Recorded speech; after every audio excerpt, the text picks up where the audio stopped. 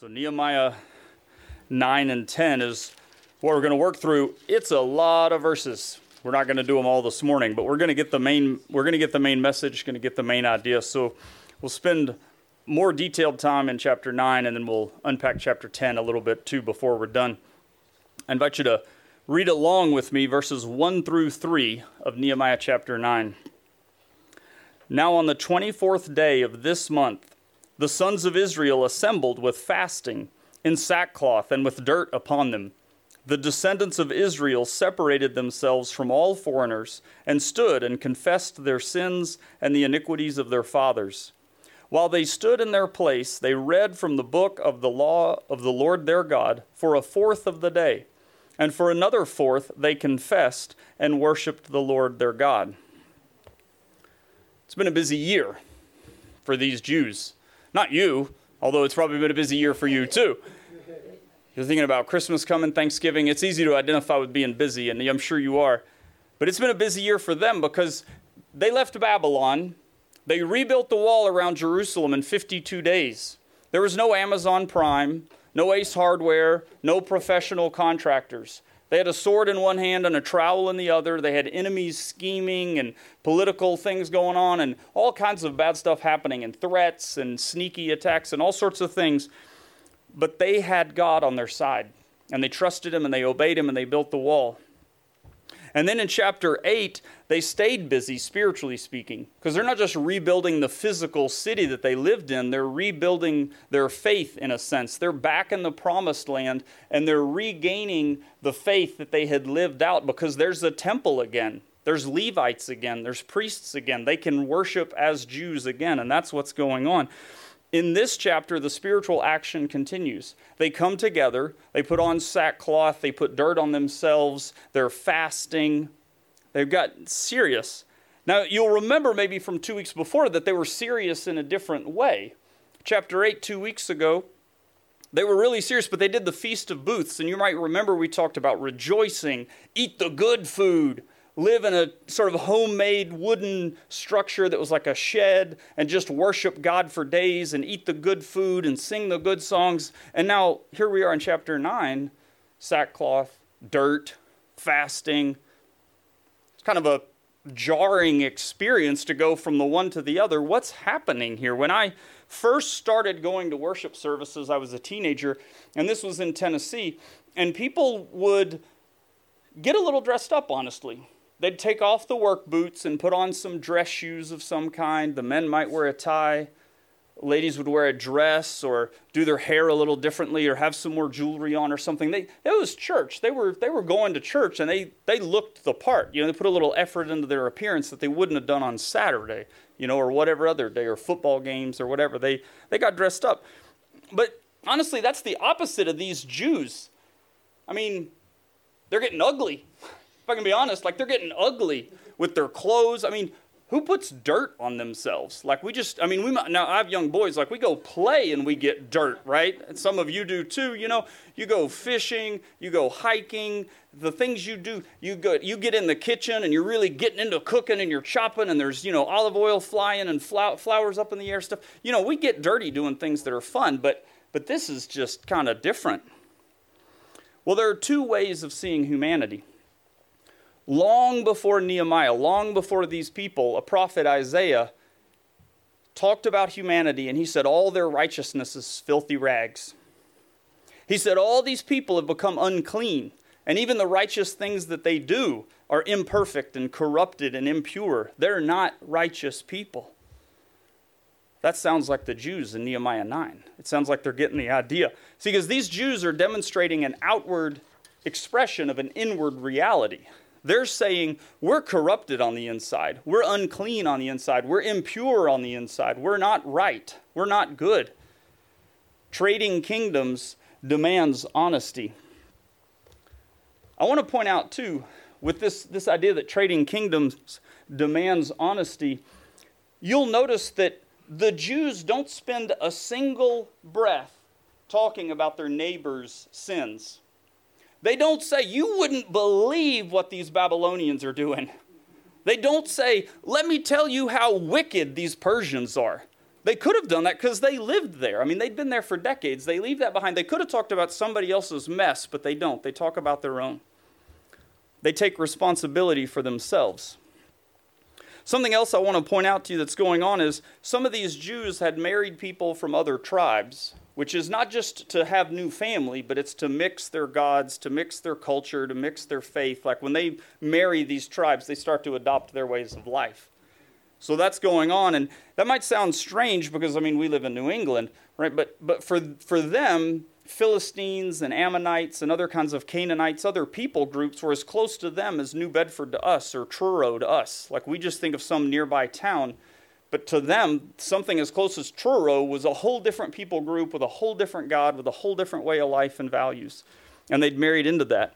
So when these verses talk about separating from them, what is it that actually separates them? Because the scripture is saying they got ugly, they started fasting, and they got separated. But separated from what exactly and how? Well, you might know a little bit about Jewish culture and ways of life. They do tend to not eat pork.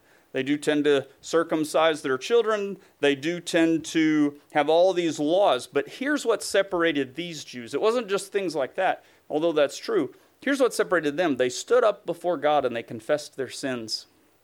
They got honest with God. Trading kingdoms demands honesty.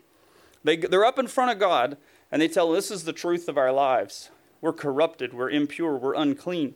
Most people that I interact with think that they're pretty good people. You could ask them about it, or if you, not like you walk around every day saying, have you thought about, spending the rest of your life in hell? But if you do, which they wouldn't really, they wouldn't really necessarily have an answer for that. But if you did, pretty sure their statement would be something like, I'm pretty good. This week alone, I heard somebody say, well, I've never murdered anybody. And to which I said, well, thank you. I appreciate that. That's good to know. I'm glad that you're not doing that. But that doesn't exactly address some of your core issues. There's some other things wrong. And then they started to be honest and right. And, they name all these other things. These Jews were not afraid that their deeds would be exposed. They weren't trying to say we're really good people. They were courageous before God. We have major dysfunction in our lives. And then they found forgiveness and faith and new hope. I need a little help here. So I asked Caleb, where's my partner in crime this morning? Caleb, you ready? I asked Caleb if he would help me.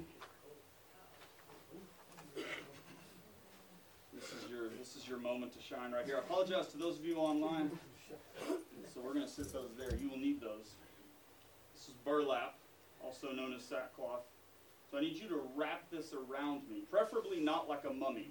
If you can, I would like to be able to move. So you can just, and those clips right there are for you when you want to attach the burlap. So you just wrap it around me. I'm going to keep my arms out because I can't talk if I don't have free arms. I'm one of those people, you know what I mean? So just wrap me up. Not tight. Keep going. Yeah.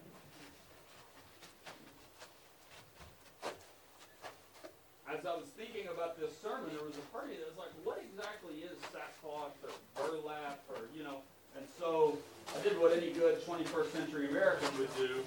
I went to Michael's and walked around like a man who has no business in a store like that, and struggled, but I made my way. Thank you. I think this will do. So they approved. So now, what we need to do is take some of those. I don't know, man. This is your gift right here. You just decide where to put them. You have all the power right now. You've also done it in such a way so that if they don't let me out, I don't get out later. So I might spend the rest of the day like this.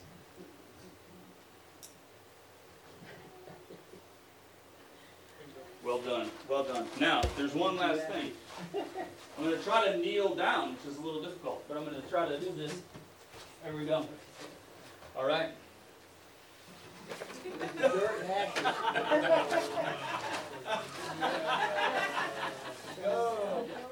Yes.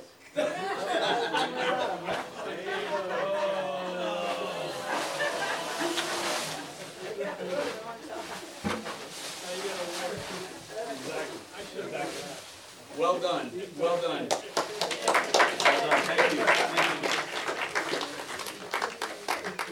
This is the Jews. That's a little, imperfect, I imagine. But this is them. This is their spiritual life. I'll step back so those of you who worship online can appreciate it. I'm going to borrow one of these. There we go. That ought to hold it up. Never wore one of these before. In our life, spiritually, sackcloth is optional. Dirt on your skin is optional.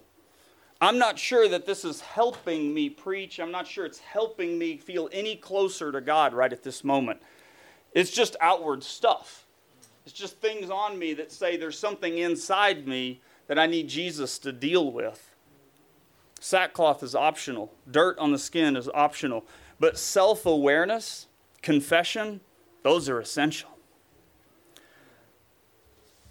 God welcomes people who've stumbled in the deepest parts of their life, and he says, come to the highest places of my life. Come up on my mountain. You've been down in your darkness in the depths of some wicked, evil stuff, but come up to the top of my mountain because you've faced it.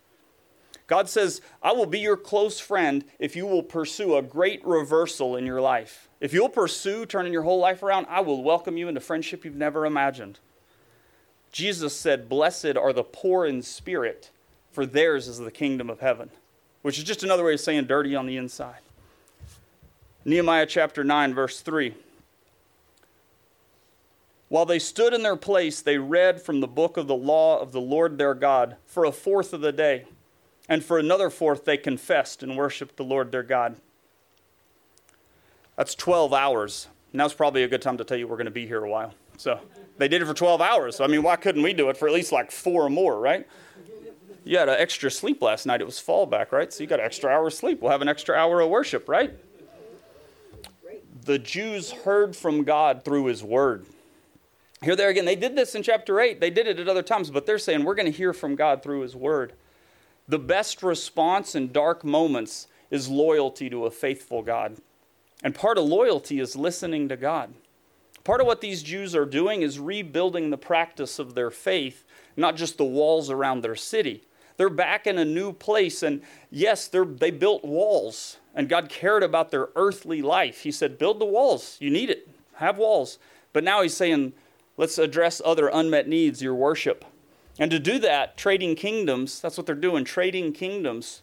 That requires hearing God. And there's nothing more powerful than realizing how dark, hopeless, and fallen life is. And at that exact moment, most of us are ready to hear from God. And he's ready to lovingly speak back and say, I see you. I understand what you're going through. I have another way of life for you. Let's go. Let's go. Do you know what else separated the Jews in Nehemiah from their neighbors?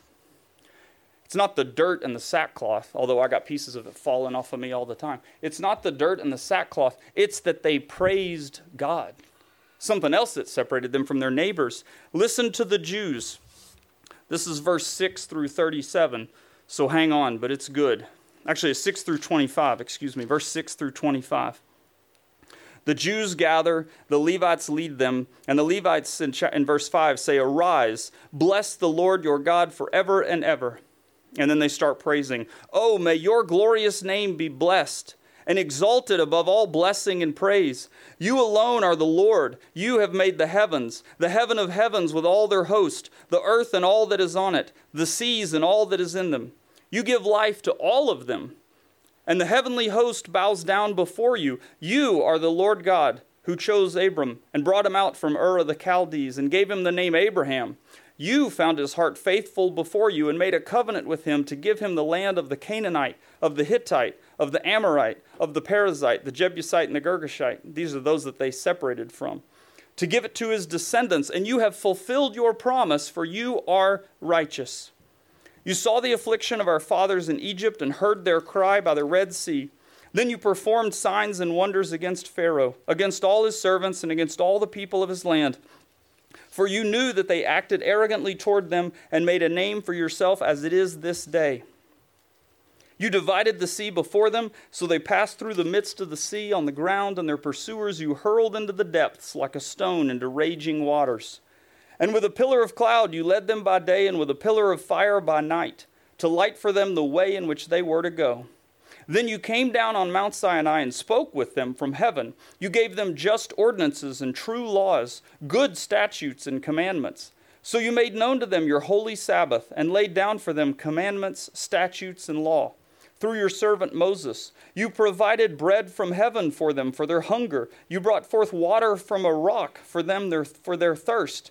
And you told them to enter in order to possess the land which you swore to give them. But they, our fathers, acted arrogantly. They became stubborn and would not listen to your commandments. They refused to listen and did not remember your wondrous deeds which you had performed among them. So they became stubborn and appointed a leader to return to their slavery in Egypt. But you are a God of forgiveness, gracious and compassionate, slow to anger and abounding in loving kindness, and you did not forsake them, even when they made for themselves a calf of molten metal and said, "This is your God, who brought you up from Egypt," and committed great blasphemies. You, in your great compassion, did not forsake them in the wilderness. The pillar of cloud did not leave them by day to guide them on their way, nor the pillar of fire by night to light for them the way in which they were to go. You gave your good spirit to instruct them. Your manna you did not withhold from their mouth, and you gave them water for their thirst. Indeed, 40 years you provided for them in the wilderness, and they were not in want. Their clothes did not wear out, their feet did not swell. You also gave them kingdoms and peoples and allotted them as a boundary. They took possession of the land of Sihon, the king of Heshbon, and the land of Og, the king of Bashan. You made their sons numerous as the stars of the heavens, and you brought them into the land which you had told their fathers to enter and possess. So their sons entered and possessed the land, and you subdued before them the inhabitants of the land, the Canaanites. And you gave them into their hand with their kings and the peoples of the land, to do with them as they desired. They captured fortified cities and a fertile land. They took possession of houses full of every good thing, hewn cisterns, vineyards, olive groves, fruit trees in abundance. So they ate, were filled, and grew fat, and reveled in your great goodness.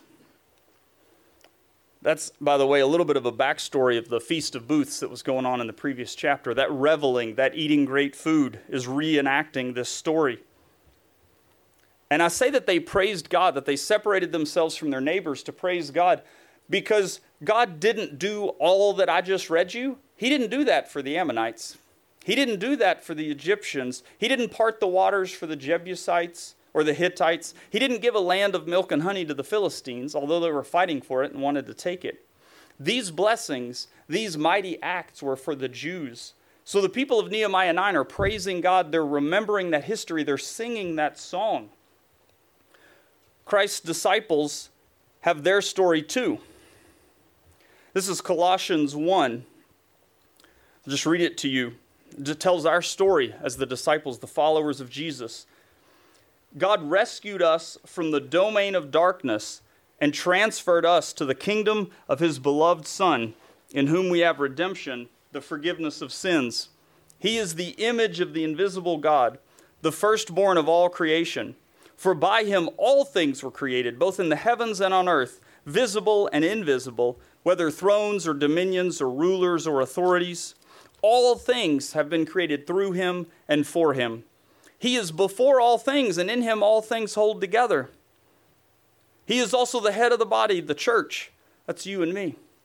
And he is the beginning, the firstborn from the dead, so that he himself will come to have first place in everything. This is what's been worked out for us as Christians. It was the Father's good pleasure, Colossians 1 says. It was the Father's good pleasure for all the fullness to dwell in Christ, and through him to reconcile all things to himself, whether things on earth or things in heaven, having made peace through the blood of his cross. Nothing but the blood of Jesus. What can wash away my sin? Nothing but the blood of Jesus.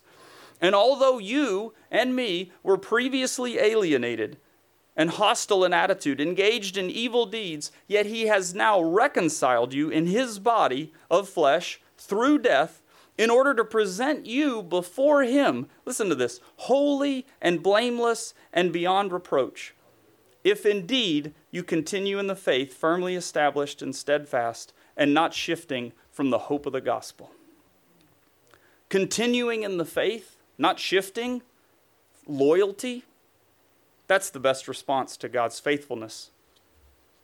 And the ancestors of Nehemiah's Jews, the Jews in chapter 9 and 10, their ancestors went astray.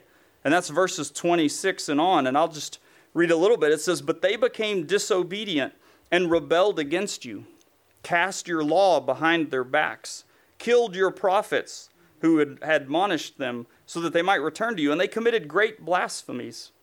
Therefore you delivered them into the hand of their oppressors who oppressed them.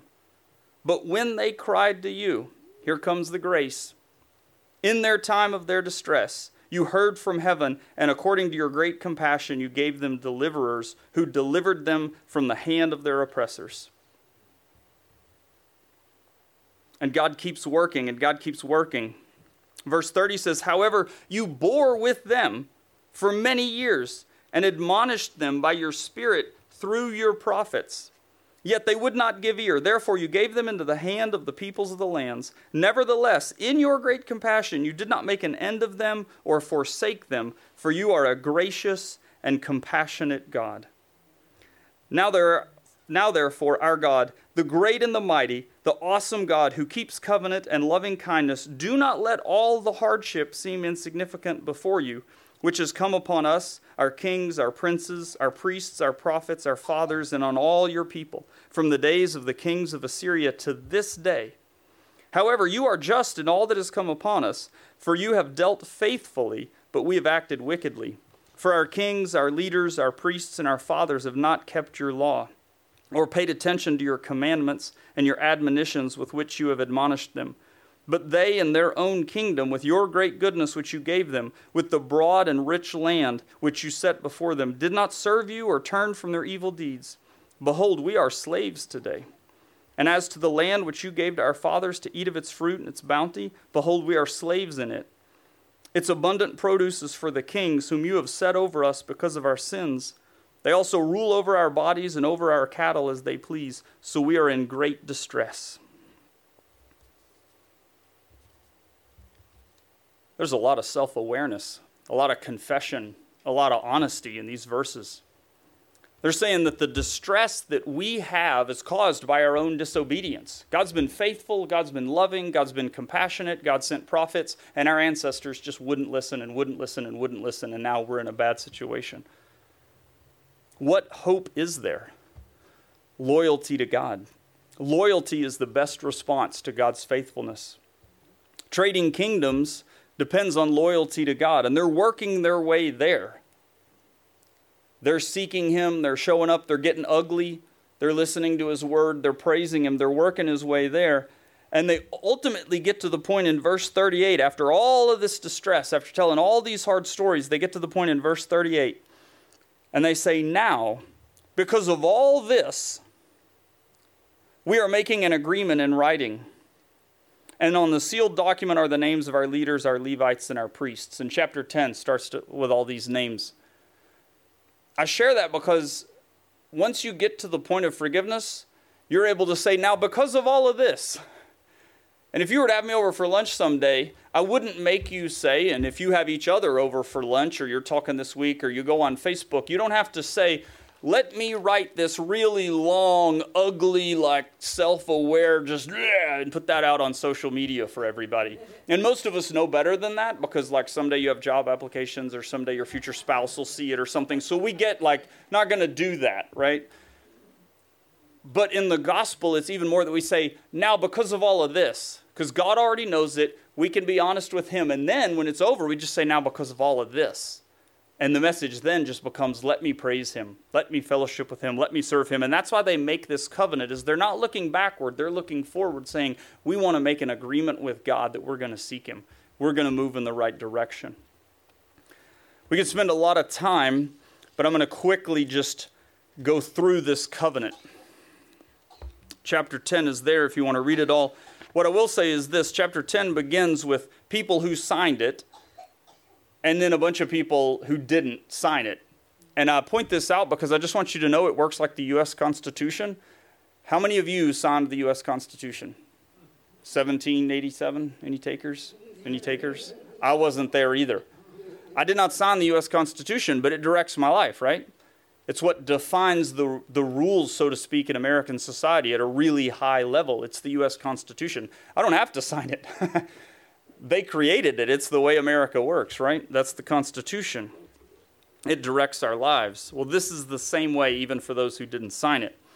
This covenant has 4 components. First, chapter 10 says, we're going to keep the hearts and the souls of our children and our grandchildren separate from people who see God as their enemy. There were these people groups around them, as close as Truro or New Bedford or the North Shore, these close groups that had totally different ways of life, and they were opposed to God. They were not interested in the God of the Bible. They weren't going to follow him or obey him or worship him or anything else. And these Jews say, that's not going to be the future of our children if we can help it. That's not going to be the future of our grandchildren if we can help it. So they begin saying, we're going to steer our children away. We're going to raise our grandchildren and influence the children around us in a way so that they don't end up in darkness. And while it sounds sort of academic to think about historic people a long time ago, here's where it's practical for them. If they had allowed their children to develop really close relationships with these other people groups, that creates business deals. That creates cultural peace, because in the Middle East, they would have made peace by having neighborly relationships. And one way to have neighborly relationships is to say, our kids are married, we're family. We do business together. I'm not going to hurt you, you're not going to hurt me, because, we got money involved, right? So that doesn't surprise us that much. That's still how business can be, that's still how family can be, and it creates mixed up loyalty, which is why right at the beginning of this covenant, they're saying, we're going to be loyal. And of course you can't choose. I can't, choose or manage or direct my children into much. But maybe after like 10 tries. But I can at least have the intention of saying before God, that's not going to be their future. That's not what I'm going to let them just stumble into. I'm going to be intentional to steer them. A second thing the Jews decide to do is honor the Sabbath.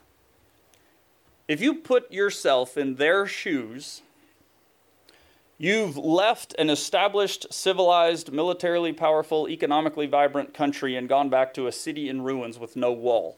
And 52 days have passed and you've rebuilt the wall, which is a miraculous accomplishment, but you still haven't made up for decades of vineyards and olive groves, and you don't quite have the Whole Foods built yet, or the Stop and Shop, or the corner convenience store, so it's a food desert, and you're working through all these issues. If anybody had a reason to say, sorry, God, we got to work 7 days a week right now, it might be these people.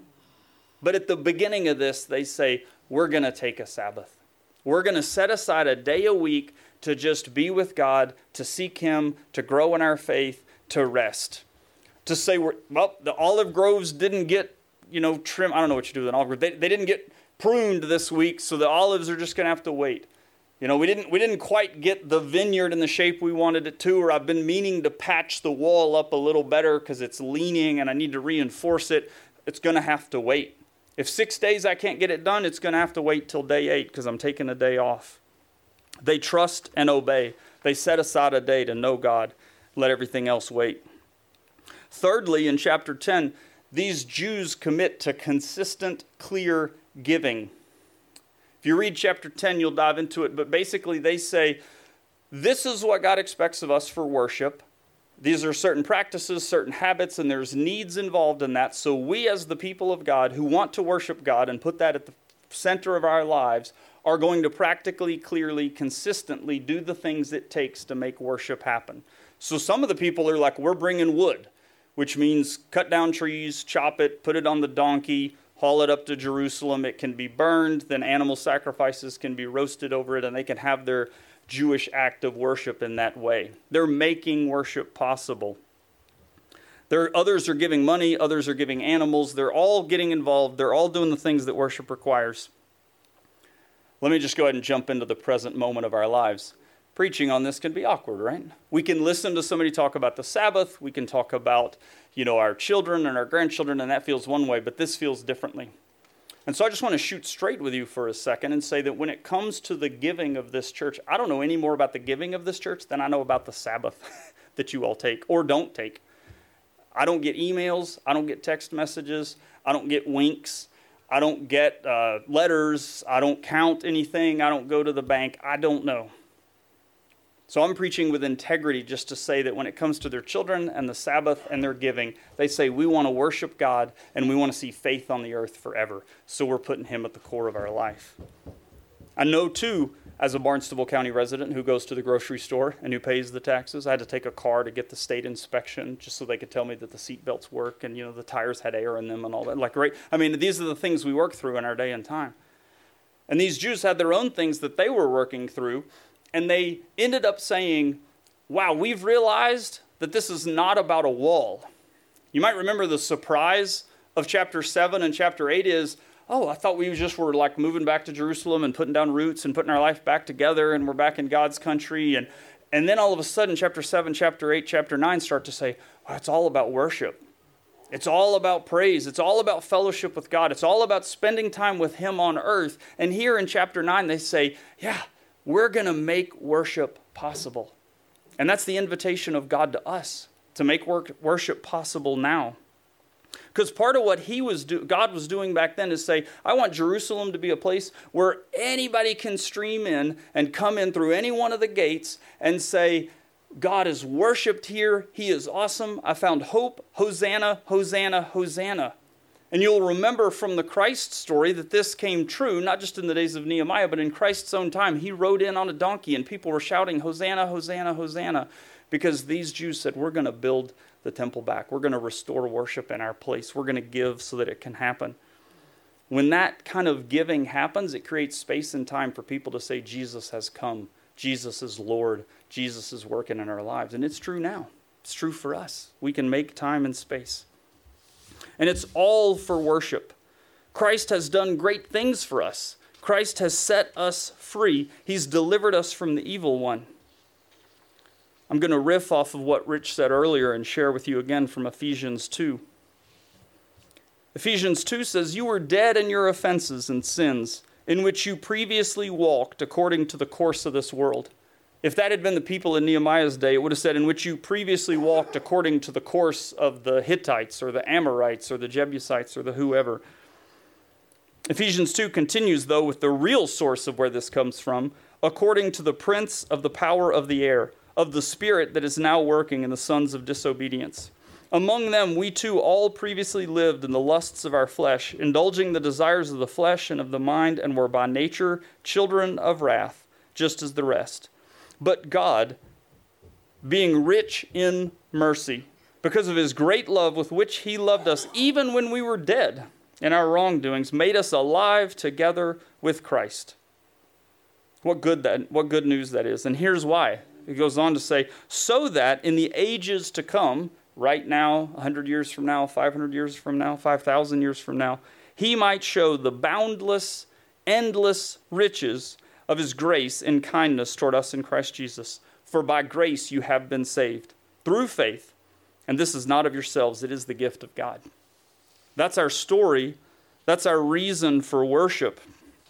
That's our reason why we can praise God and celebrate who he is. It's all for worship. Christ has done great things for us. You have your own Nehemiah 10 song you could write, and I'm not a songwriter, so that's not what I'm going to do, but you can go home and have your own story. Trading kingdoms demands honesty. Not only do you have sin, but you can say all these things in the past, like the Jews said, all these things that are in the past are over because he can make you a new creation in Christ. Trading kingdoms requires hearing God. Trading kingdoms generates strong worship. Loyalty includes all of these, and it's our best response to God's faithfulness. It's reflected in what we seek for our kids, how we honor the Sabbath, how we make his worship possible. Let's close our time in worship just by praising him, celebrating him, recognizing him, appreciating him. It's possible through him to go from putting on your worst to finding out, I have a totally new life. I'm forgiven forever. I'm saved forever. I'm loved forever. All that old stuff is gone. That's just dirt. And Jesus has washed me clean. Nothing but the blood. Let's pray. Jesus, there's something that we have to say at the beginning and have to say at the end, which is that nothing but the blood. We have no other source of hope, no other source of new life, nothing else that cleans us up, builds us up. restores us. You can do it with our emotions, with our minds, with our hearts. You can do it with our past. You can do it with our present. We have great hope this morning because nothing is too difficult for you. Nothing's too difficult for you. And the only thing we have to do is just be loyal to you. And it's easy because you love us and you care for us. And we thank you and we praise you for that. Bless these people this week as they go. You know each one of their circumstances. We all might be in different places and have different things going on. But may each one of us find out what we need to agree with you about, what we need to do, where we need to be honest. Speak to us through your word. Stir up our praises. Deepen our faith, for you alone are worthy. It's in Jesus' name we pray. Amen.